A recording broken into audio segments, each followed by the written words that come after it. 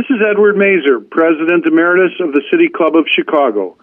Our speaker today was the newly elected president of the Chicago Teachers Union, Stacey Davis Gates. Stacey Gates said, "We need a new mayor in Chicago." So obviously they will not be supporting Mayor Lightfoot in her re-election campaign. The audience of over 300 people included former Governor Pat Quinn, about 10 aldermen, several county commissioners. Stacey Davis Gates emphasized community and partnership. She said it's an honor to advance the needs of all stakeholders and to engage in battles and discussions with people who are reluctant to fully support and understand the Chicago public school system. She said there's no democracy like the Chicago Teachers Union, and we emphasize working with community and partners. The common good, she said, is rooted in good public education. Chicago, she said, cannot consider itself to truly be a world-class city if children are being shot in the streets of Chicago. She said everybody should realize that CTU members, the union members, are neighbors. 92% of CTU members are working mothers. And then she said there are at least 20,000 homeless students in the Chicago public schools.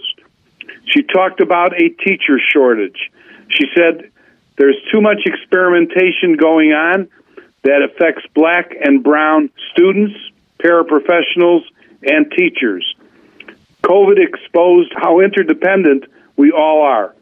She said the Chicago Teachers Union, under her leadership, will fight for women's rights, control of bodies of women, child care, affordable housing, universal college, and maintaining an excellent fine arts and sports program.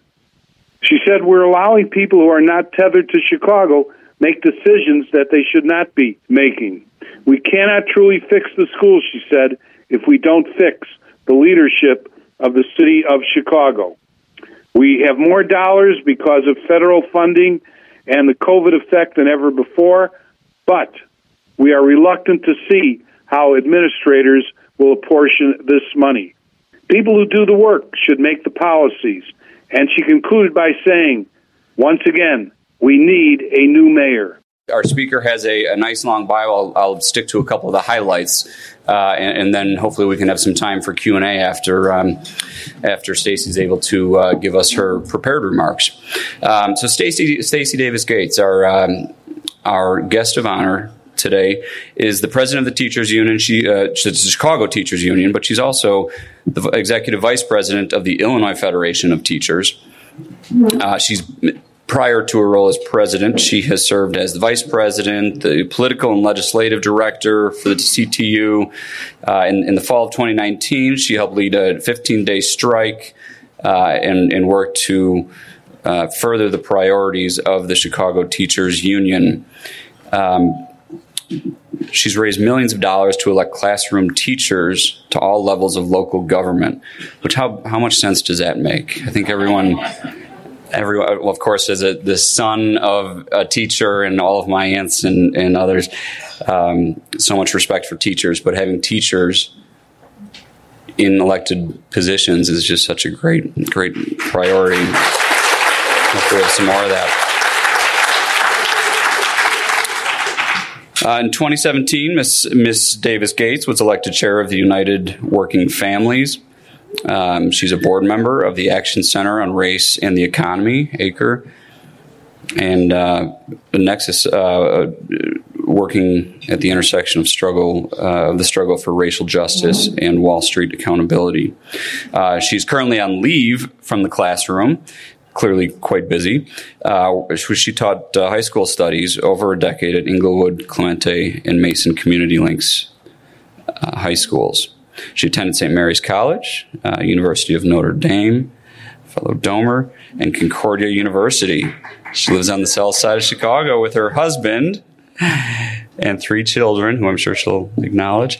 And it's my honor to welcome to the podium Stacey Davis Gates. Thank you.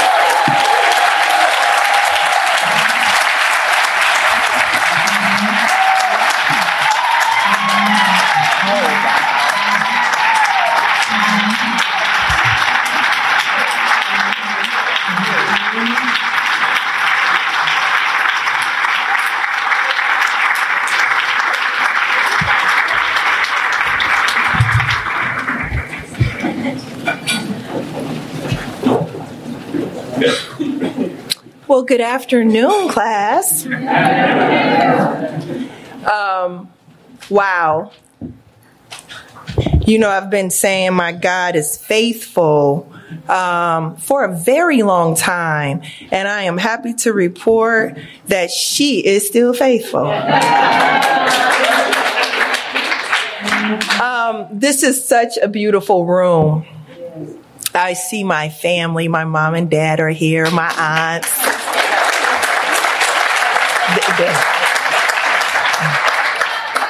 And my husband, he's here with his other girlfriend. I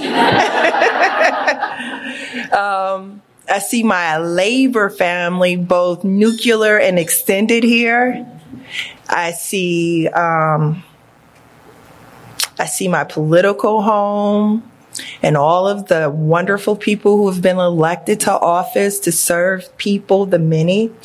I see our friends at the Charter School Network. Y'all thought it was a joke coming after that when I said friends, right? Everyone was like, should we clap? And then I see my friends over here at Franzik.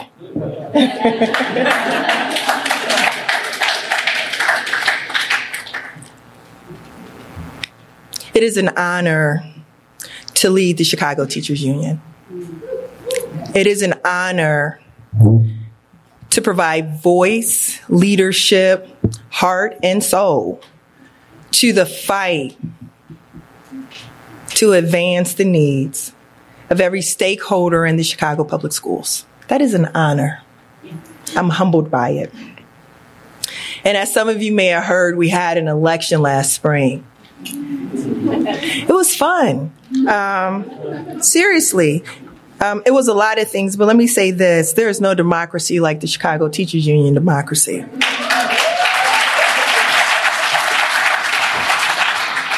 And there is no voter like a teacher. There isn't, right? They carry red pens. They don't just wear red T-shirts. That said, it gave us an opportunity to have a discussion about our union in the direction that my predecessors, Karen Lewis and Jesse Sharkey, put forth in this city.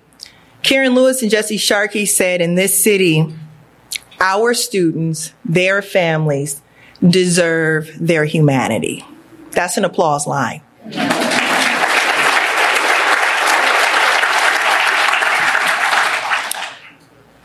And because they said that, we are going to fight for affordable housing, fully staffed and resourced schools, and that we were going to make our work about the common good because we see ourselves as common good practitioners. The common good is rooted in public education. What does that mean? It means that you will hear our voices on things that impact our classrooms, right? This morning I was reading the newspaper and there was a 6-year-old girl on the south side of Chicago who was shot. And then they said that she was the 17th one in the last few years. And it was written so matter-of-factly because it was hidden. It wasn't a headline. It wasn't on the front page. And you think to yourself, damn.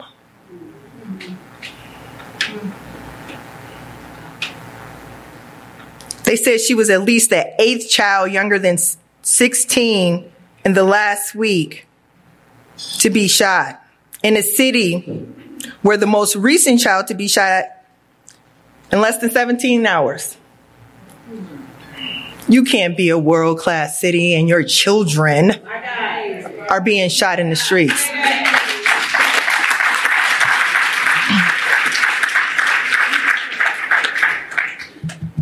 Today is the first day of school. How about that for a transition? But that is the transition that my members have to deal with because that baby who was shot is connected to other babies, and those babies are in those classrooms today.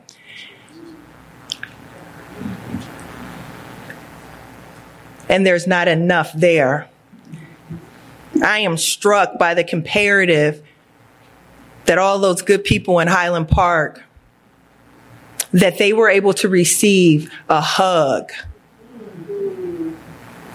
crisis intervention, trauma support,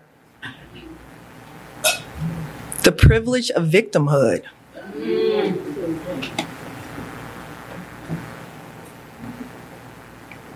Benefit of the doubt, humanity and love. So today is the first day of school. And like many other parents in this city, I dropped 3 off. I've been joking all day that I still really, really like my 8-year-old because she wants to go to school. Do you hear me? It's school. My 11-year-old, she wanted to know where her purse was. And my 13-year-old wanted to wear clothes that are too small because he has muscles. That's what school should be. That's what the experience that every young person in the city should have, a push and pull between their parents about what's acceptable to wear out of the home. The awakening of adolescence and what you choose to take with you. And just the pure joy of wanting to be back in a school community where people love you and you love them. Instead, in Chicago, we have families leaving the Austin community, driving to the Northwest side, and then to the South side to drop their children off from school. That's not okay. We also have families with children who learn differently, who will be on the bus today for hours. And then you have another family, a friend of mine, a text message that I just read, where her 2 children are still at home because she couldn't find a placement because one has cerebral palsy, the other one doesn't. She wants them in the same school community. The neighborhood school can't provide the service but won't release her, the school that can't. And then the systems don't talk. And so instead of those children being in school on the first day, mom is trying to figure out the bureaucracy. And this is not the caricature of Black mothers that our, popular culture loves to exploit. But this is someone that I went to college with, right? This is someone who has a car to run around to several different schools. Not a bus pass, not bus fare, not a train pass, not train fare, but an automobile. And her children are still at home. So when I hear people talk about the Chicago Teachers Union, and whoo, child, y'all really know how to do some things. And can y'all just be nice for a minute? And can we just get a moment? You know what I say to them? I hope so. Right. I hope so.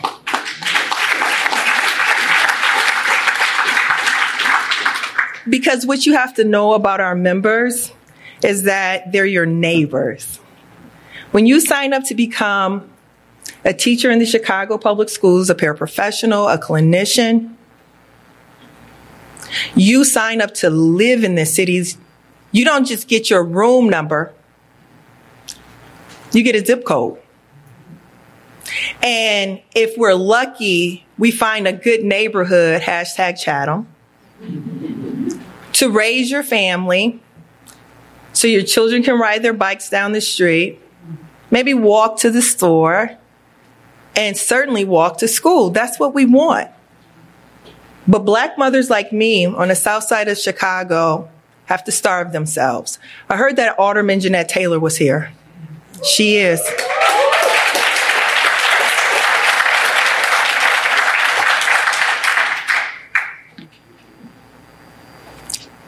To get a neighborhood high school. Think about that. Part 2 is that you have people like Danita Armstrong. She is an elementary school teacher. She is an assistant pastor. She is a mother of a graduate from Xavier, right? She took care of her elderly parents during the pandemic, and Danita taught class. virtually for the very first time of her life in a pandemic. These are your neighbors. So when Danita said, I need COVID protections when I go back into my school community because I am taking care of my elderly parents, we have to hear that. And we have to talk about that. We have to negotiate that. But more importantly, we shouldn't have to ask for safety. And so much so, though, that we had to fight for it. And then something else happened during this fight. They said that we were preventing women from being in the workplace. And that was perhaps the most laughable statement that I heard, because I go, almost 90% of my members are working mothers. They're women, guys. How do we prevent ourselves from doing the thing that we're doing? Right? And I go, well, maybe they don't know we're women. So let me tell you, we're women. We're women. And we're mothers. And we send our children to the Chicago public schools. And remember, we live next door to you. So we work. We live next door to you. We're raising our families in the same neighborhoods. Think about who we are. Teachers are mandated reporters. It means that teachers, if they see school workers, let me be more inclusive here, school workers, when they see a harm, they have to report it. So when we tell you that there are 20,000 homeless students in Chicago, unhoused, we are mandated to do that. When we say that children coming out of Phillips High School were unprotected because the cops were inside the school, we're going to talk about that. You have to hear us. The bullet hole was still lodged in the school door after it hit the baby that was coming out the door. We're mandated to report to you that that is traumatic. We are mandated to report to you that it is difficult to now reach the children in that school community because all we have are objectives on the board, our lesson plans and unit plans ready for the year we thought we were going to have. And there's no pivot from that. There's not a real thought process on how we now catch that moment and make it work. That's hard work. And we're in a teacher shortage. Think about that for a minute. You cannot melt and pour a teacher in these classrooms. And why not, you all? I learned more about myself in my first year teaching LaToya, who is now the general counsel, the assistant general counsel. No. That is the deputy. What are you? LaToya is our lawyer. And she was my student at Inglewood High School. They closed it. And I learned more about who I thought I was and less about who I was until I had a minute to sit with it. What I'm saying to you all is that in this moment, at this time, in this city, we're in need of a pivot. We're in need of a pivot to what unites us. We're in the need of a pivot to what we need because our children are depending on it. For a very long time, we call this era school reform, but Karen Lewis called it school deform. And what happened during school deform is that they closed schools every single year. And in one year, they got so good, Rahm Emanuel, 2013, where they closed 50, right? Schools were being erected across the street from each other. There was like a Hunger Games happening, right? Privatization of schools, closing of schools, school turnarounds. This law firm sitting right here to my right said that school turnarounds with the Chicago Teachers Union had a disparate impact on Black teachers. And that law firm over there settled. They represented the city. I'm saying all of this to say that we've had a lot of experimentation in the city of Chicago on Black and brown children. Closing schools, turning schools around, firing teachers, blaming teachers, erecting standardized test scores to tell you if you are in a good school or if you are in a bad school. Lots of things have been done. Lots of things have been done. And we are still talking about the same challenge. Think about that.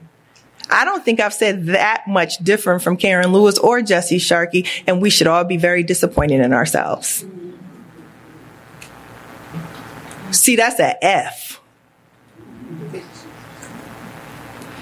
So here's the thing.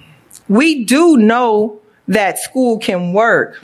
And I'm going to tell you how. Her name is Jessie Hudson. She works at Byler Elementary School. She's a delegate.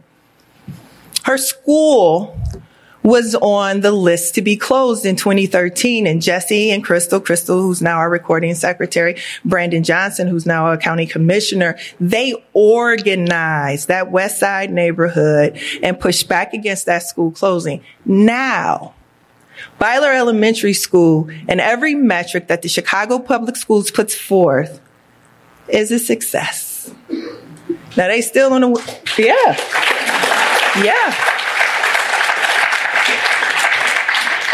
Now, this school got a little love, right? We put that school on a negotiating table, right? After Jeanette starved herself to keep Diet High School together, right? We said that that's kind of too draconian, right? So maybe we should use our negotiating table to figure out how to give our school communities more than what they have. It's called common good bargaining. Frankly, I don't know how you are in labor or in anything at this point and you don't put the other person on the table with you. Because think about what COVID did to us. It exposed how interdependent we are, right? We gonna know in 2 days if we interdependent. Think about that thing, right? I say that to say this. The negotiating table is a table for Chicago under our leadership. We are going to take housing there. Why do we take housing there? Because of Byler Elementary School. Byler Elementary School is a sustainable community school. It anchors the common good in that neighborhood. It is a place where blocks together a community organization headquartered in Humboldt Park. It is a place where they love on people and they offer services. They put duct tape around it. And I'm going to get to why it's only duct tape in a minute. But follow me.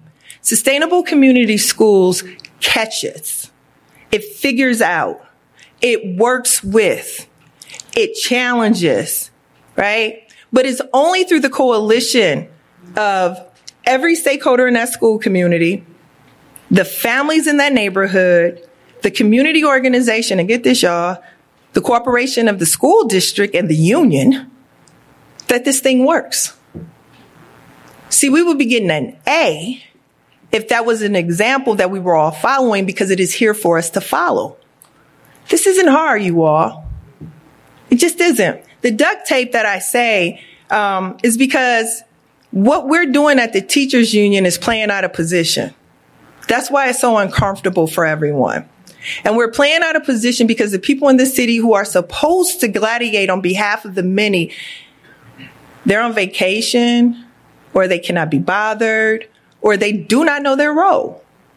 So instead of us figuring out curriculum, lesson plans, parent-teacher conferences only, we're out here gladiating because children cannot do homework if they are unhoused. It is fundamentally a part of how sequence happens, right? In order to do homework, I got to be able to go home. Yeah. But projects were torn down all across this city, and Black people were pushed out. You go over to Cabrini Green, you don't even know that even existed before. So you can't tell me that we can't transform a thing in Chicago. Byron Sigcho Lopez says you have to transform it with us, though. He says that you can't come to the 25th Ward and give me your plan. You have to come to the 25th Ward and sit with the people who are in this ward to figure out what development looks like with them. Take the word with. Take the word with. And then take the word partner. If you're looking to understand what the era of this Chicago Teachers Union leadership will look like and sound like, I just told you, with.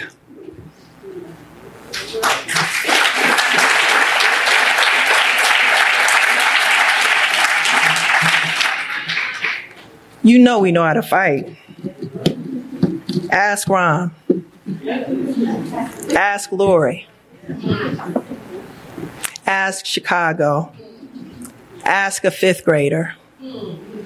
Ask a teacher. Ask a paraprofessional. We know how to do that. But just like women, we are complex, we are multidimensional, and we do many things. And as a union of women, we're going to fight for reproductive rights.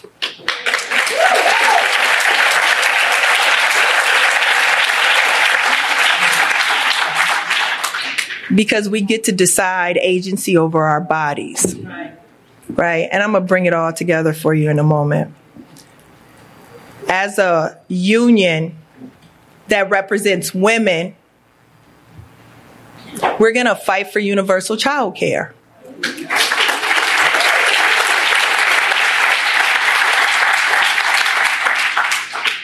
Because there was a problem during COVID. Families cannot afford child care. That's not the fault of teachers or teachers' unions or school communities. That's the fault of a society that will not support the work of women outside the home. That's a women's rights issue. We're a union of women. We're going to fight for affordable housing in this city.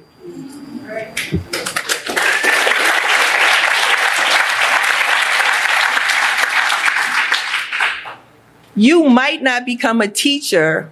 Let me show you that self-interest too. If I am coming out of college with the debt that I am holding now, as a first-generation college graduate, I'm not choosing to become a teacher. I won't be able to afford it. I'm damn near affording it now. Thank you, Chicago Teachers Union. But you get my point, you all. So when we talk about teacher shortage, you also have to talk about debt-free college, universal college.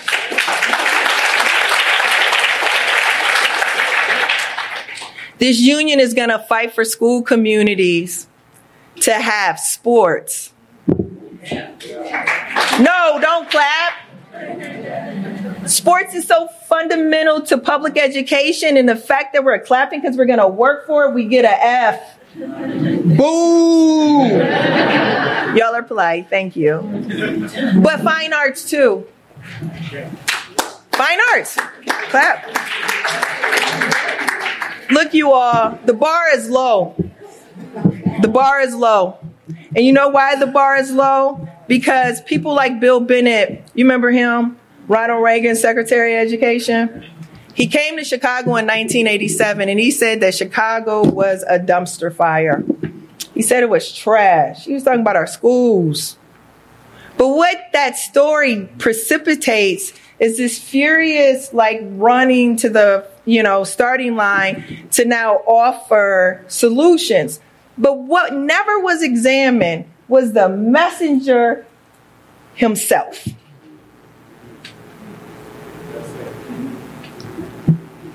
How is it that Ron DeSantis' godfather, you get my point here, right, could come to Chicago when it was a black mayor with black teachers, with black administrators, with black people in school, and call it that, and the leadership in this city said, okay, let it sit for a minute.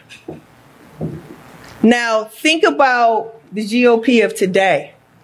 It doesn't, if Ron DeSantis came to Chicago and said those things now, what would we do? Right?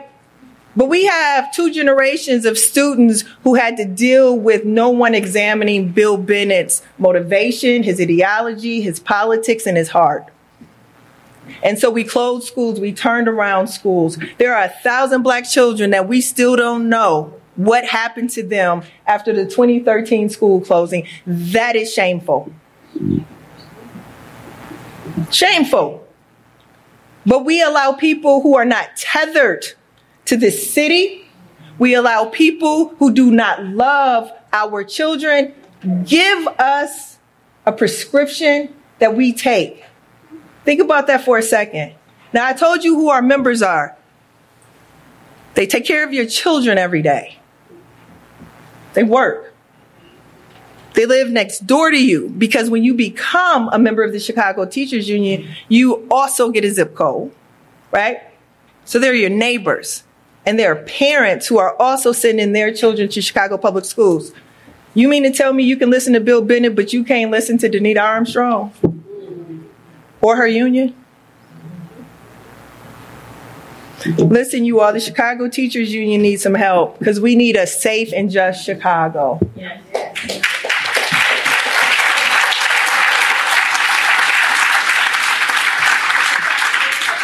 We need schools in the 10th Ward because the ceiling is falling in. Or we need a school in Garfield Park because the paint is peeling off the wall. We need green schools. You hear them talking about it all the time, right? Well, we need it here in Chicago. We need that. You know what else we need in Chicago? We need to have an elected school board that represents the breadth of this city.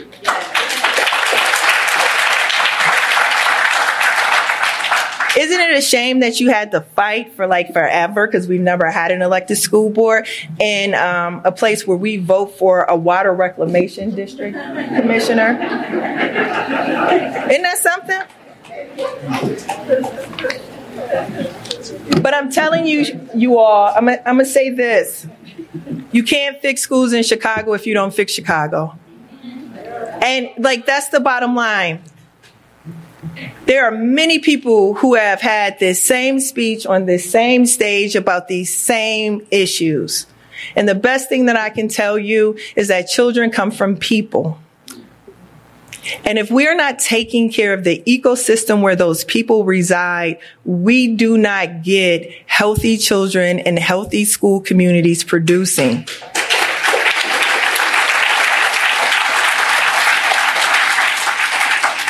Our members are doing the best that they can with what they have.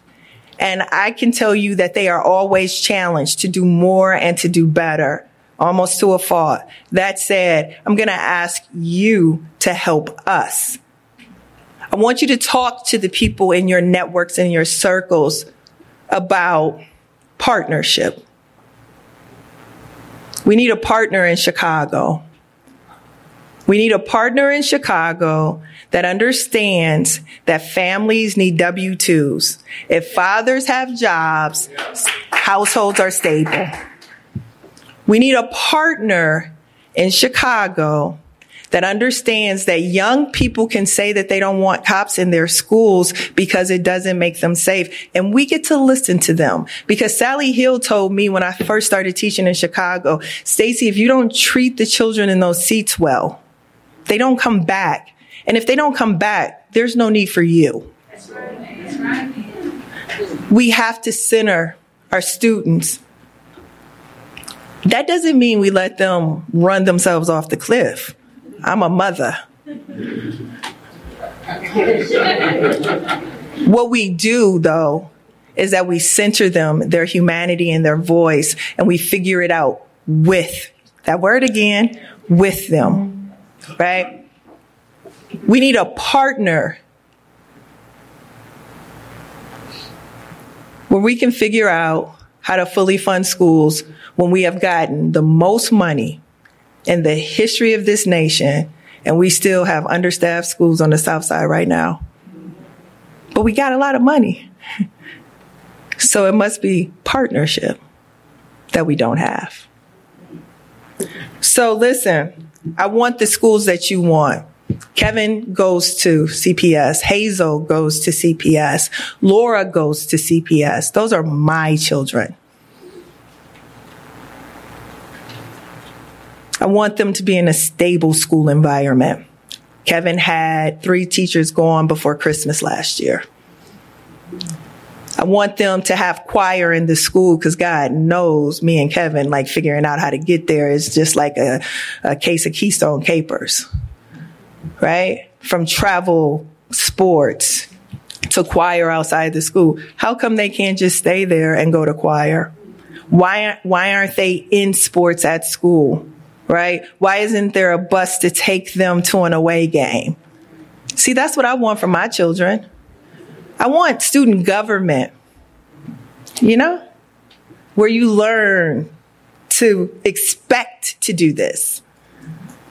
You know what else I want?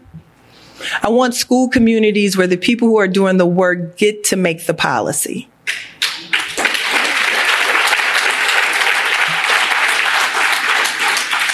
And what I want even more than that is that I want parents who are typically on the margins of this society to feel empowered and welcome in our school communities.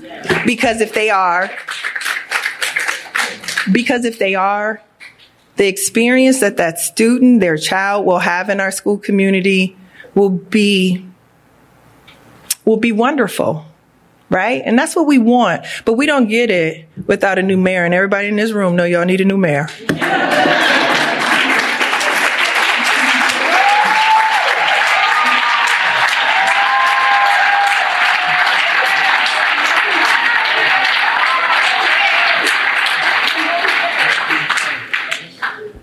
But it won't be me.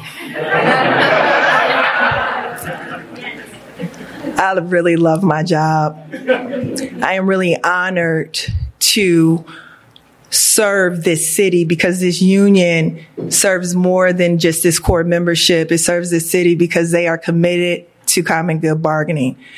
Listen, it was a blessing in disguise last spring to have such a fierce intramural contest in my union, because what it did was that it made us accountable to the experiences that people had across the city. It made us accountable to the tremendous trauma that our members and everyone that they're dealing with experienced during that time. It made us accountable to continue to dream, reimagine, and fight very hard for the schools Chicago students deserve in a city that their families have already deserved. Thank you.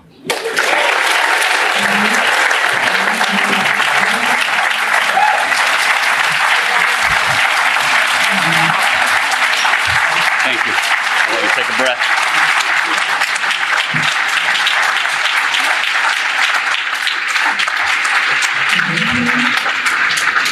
Thank you, Stacey, for those wonderful remarks. We'll let her take a sip of water and catch her breath. And I'll make one final call for questions. If anyone has questions, there are papers on your Listen, teacher, if tables. I did a bad job, there are no questions. So for my ego, at least have a couple questions. Well, I will say that one of the questions that a couple of people asked you just answered at the last the last minute of your speech. So I'll avoid asking that one again. But please, if you do have questions, I have a whole host of them. We probably won't go through all of them, but we do have some staff around here. Please raise your hand and just kind of move them to the front. And we have a little tradition here of course, asking questions that members have posed first. So I'll start with Dwayne Deskin's question, who is a City Club member. And if you're not a member, you get your question asked sooner, and it's very easy to do so. It's only $50, I think. You come on and join us, and you'll be here next week. All right, so Dwayne Deskins said thank you for your comments. He's a former federal prosecutor. From a comparative, and it's a simple question, but very loaded. Yes. From a comparative perspective, do you think students in CPS are getting a good education? Thank you. You know, that's a great question. And because it's a loaded question, define good. And for whom? Because good for black kids has always been inferior for what is good for white kids. That's how this is all set up. And what's good for white kids may not be what's good for black kids or brown kids. You understand my point here? So good, and then define education, right? Because children are getting an education whether we teaching it or not. So this is what I'll say, what I would like, what I think is healthy and well-rounded. I think children need to be in spaces where they are loved. That's number one. So the people who are in that school community, and I'm not saying just let them do whatever, because I love my children, but shut up. Listen. You know what I mean? There's balance. But to your question, fund a school for fine arts. Play an instrument. Learn how to practice something. Learn how to perfect it. Learn how to perform it, right? That's the same concept with sports. And you all put a young lady in a competition.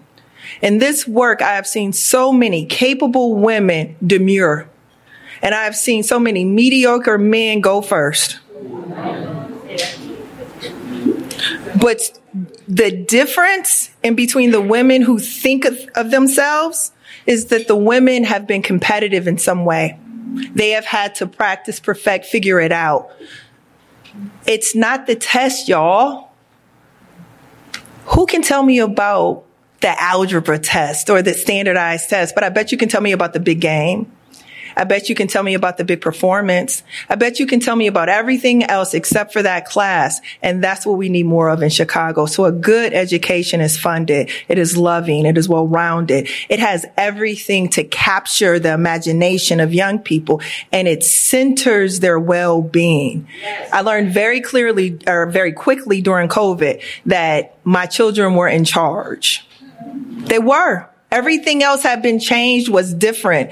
And so in order for that household to be stable and settled, I had to center it on them. Guess whose school needs to be centered around? The students.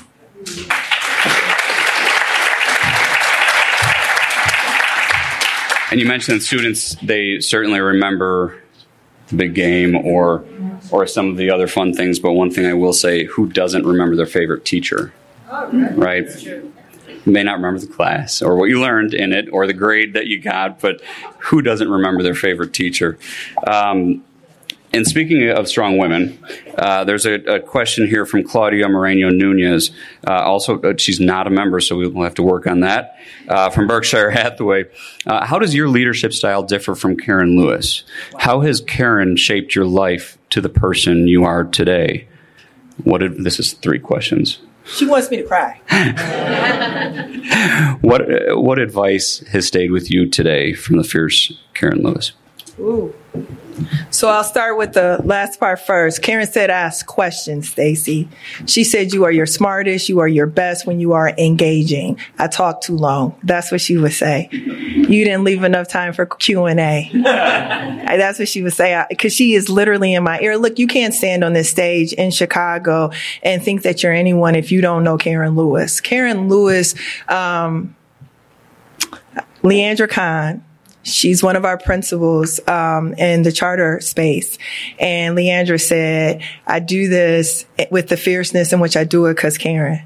She told me that. We were in a heated contract negotiation.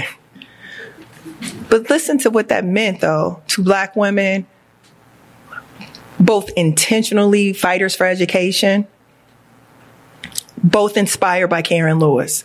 Karen, as a resident of the city, as a graduate of Kenwood, right? As a daughter of teachers, as a Southsider, right? She gave something to everyone. What did Karen give to me? She gave me the ability to make mistakes.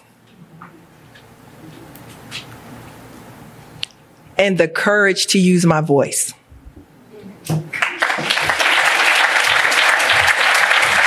And we're lucky to hear that voice here today. Thank you.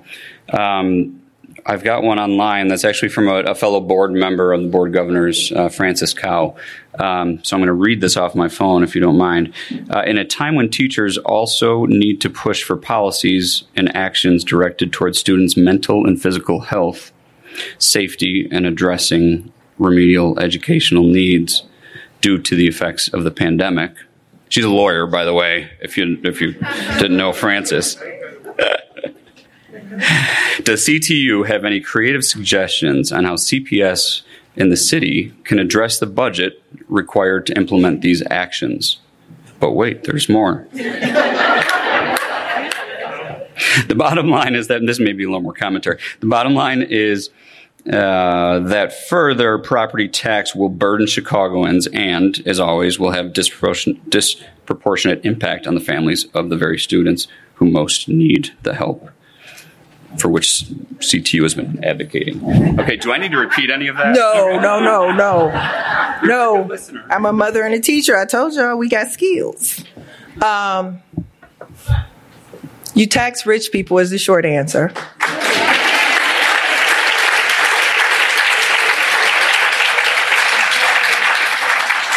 They have it. They made a lot of money during the pandemic. So that's one. But look, let's go here. The idea is that we have to get creative. There's nothing creative about what they're doing on the North Shore. They're paying for it, y'all. They're loving on people and they're making sure it's there. That's not creative. That's priority. So that's one. But here's the thing about that question. So I'm not a property tax attorney. I don't play one on television. And property taxes in the city of Chicago is the most progressive form of taxation we have. Think about it. Kurt Hilgendorf and I live in the same house. He lives in Portage Park and I live in Chatham. His house is worth more than my house. Let that settle for a minute. Feel that inequity and segregation. That generational wealth going down the tube. It's progressive already. Maybe it needs to be more. But here's the thing. Do people up north want to pay for the education of students down south? And what I found is that by and large, yeah, they do, because they are. And though the segregation of this city, quite frankly, is what was wrong during COVID.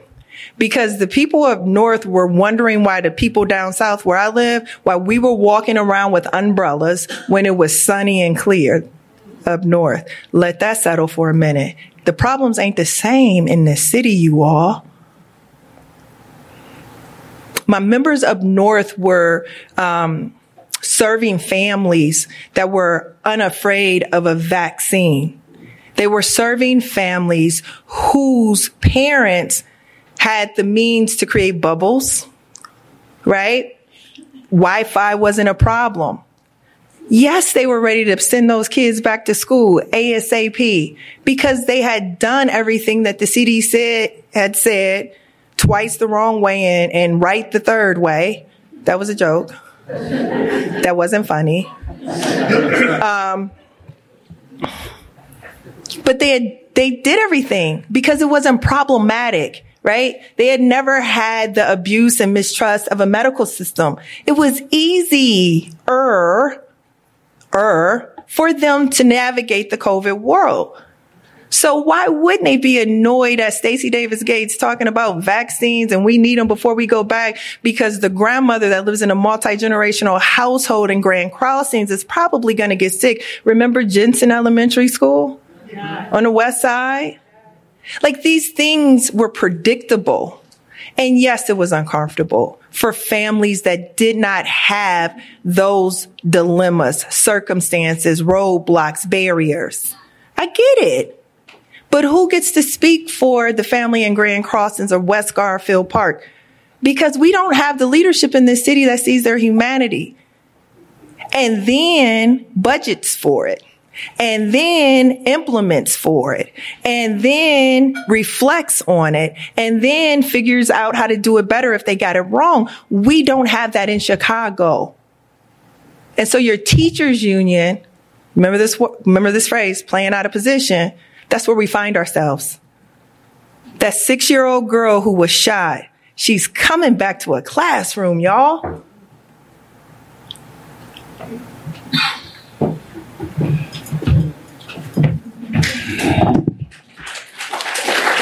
I understand why our audience is so engaged, and I'm sorry, but we're not going to be able to get to all these great questions. I do have 2 more, if you have time for 2 more. I have time for her. I'm a teacher. This is how we know people listen to us. So this one comes from our friend Lawrence Masal, who is a member. Thank you, Lawrence. And we always enjoy seeing him here. He's from the Civic Federation, as many of you know. Thank you for being here. And for your candor, he mentions. Why does Chicago need 21 elected school board members when every other school district in Illinois has 7? Thank you for that question. I appreciate it. No, I do. I think you know what? We're not asking each other enough questions. And if we do ask, we're not waiting to hear it. The answer. All of what we are experiencing in this world is because no one listened to Donald Trump. What is this, Republican convention? Maybe.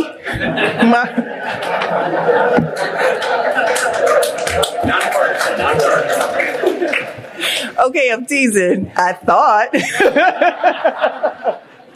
What was the question again? 21 members on the board as opposed to 7. Who said it had to be 7? Somebody somewhere in some place at some point? Does that work better than 21? We'll find out. No, I'm not trying to be glib, but I am going to say this. That was the hardest thing I've ever done in my life because no one wants what they don't want, right? We have community groups who wanted it all, period, right? We have the rich and elite who want none of it.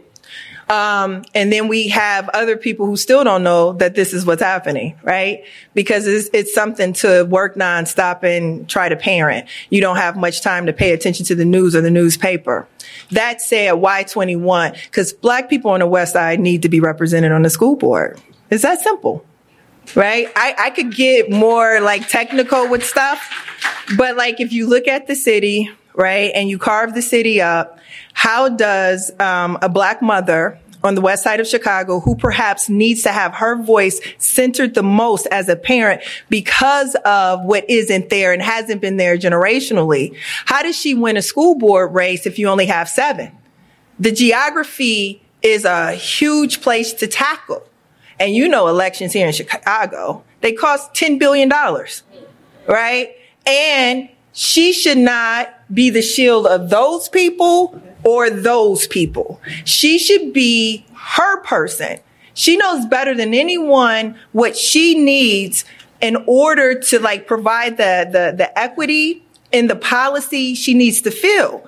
And so you don't want her to be in a situation where she has to depend on a check from an interest group to knock a door, to send a mailer, to have a communication with the voter. You want her to have the ability to do that through the grassroots. I don't know how you do that in Chicago with 7 people. I don't know how you center the parent with that. Now, I know how you center the union with it, right? I know how you center the privatization movement with it.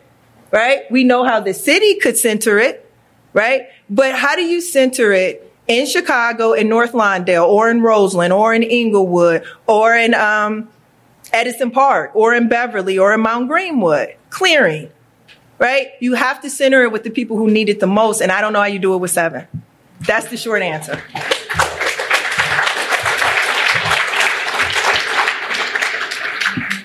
Great. I'm going to finish with this. It's a combination of a couple of different questions. But our city has a clearly strong history of collaboration, respectful discourse, and that I will spirit to work together to move the city forward. Clearly, it's a national, you just mentioned our former president, clearly a national, even international trend, this polarization that we see in this fighting. I guess simply put, how do we get back to respectful discourse, even when we have issues? Thank you. I really appreciate these questions. I do. I appreciate you not being nice or coy or soft. I needed you to ask me that question because I want to answer it. There are so many assumptions packed into that question. So let me diagram the question. Respectful discourse, get back to it, polarization. I would say if I'm teaching a class and I'm diagramming the context of that question, I'm saying that comes from someone of privilege because it's polarized when you're homeless and you have children. It is polarized when there is a building that blows up in your neighborhood during a pandemic, respiratory, It's polarizing when there is a ceiling falling in at a school where children are passing classes and workers are working. It's already polarized. I didn't do that. And I told you I'm a mandated reporter. So it is fundamentally my job to say that the sky is falling. Because it is. And how do you say that comfortably if it's falling? How do you say politely, don't close my school? How do you say politely, dude, I'm staffing my school with substitutes all the time. Y'all need to leave these teachers alone and let us support them. How do you say politely, the young woman who was dragged down the steps at Marshall High School by a cop, that she doesn't feel safe anymore, so she doesn't go to school, and then her classmates who saw it, they have a trauma too. How do you say that? How do you say it? Did the people in Highland Park had to say politely what they needed? And that was polarized, baby. We have to stop. We have to stop granting only certain folks, spaces, benefits of the doubt, their humanity. And you know why? Because I hugged people over there. They're supposed to be my opponent. The privatization industry is supposed to be my opponent. Frantic, that's who we live with. Because we just never stop bargaining. They're supposed to be my opponent. But we hugged. And they might have COVID and I might have COVID.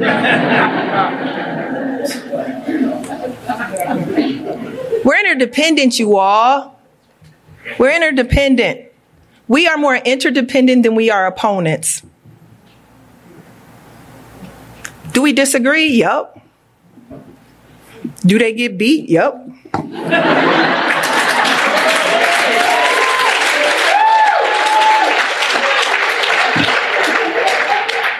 But we ain't winning. But we ain't winning.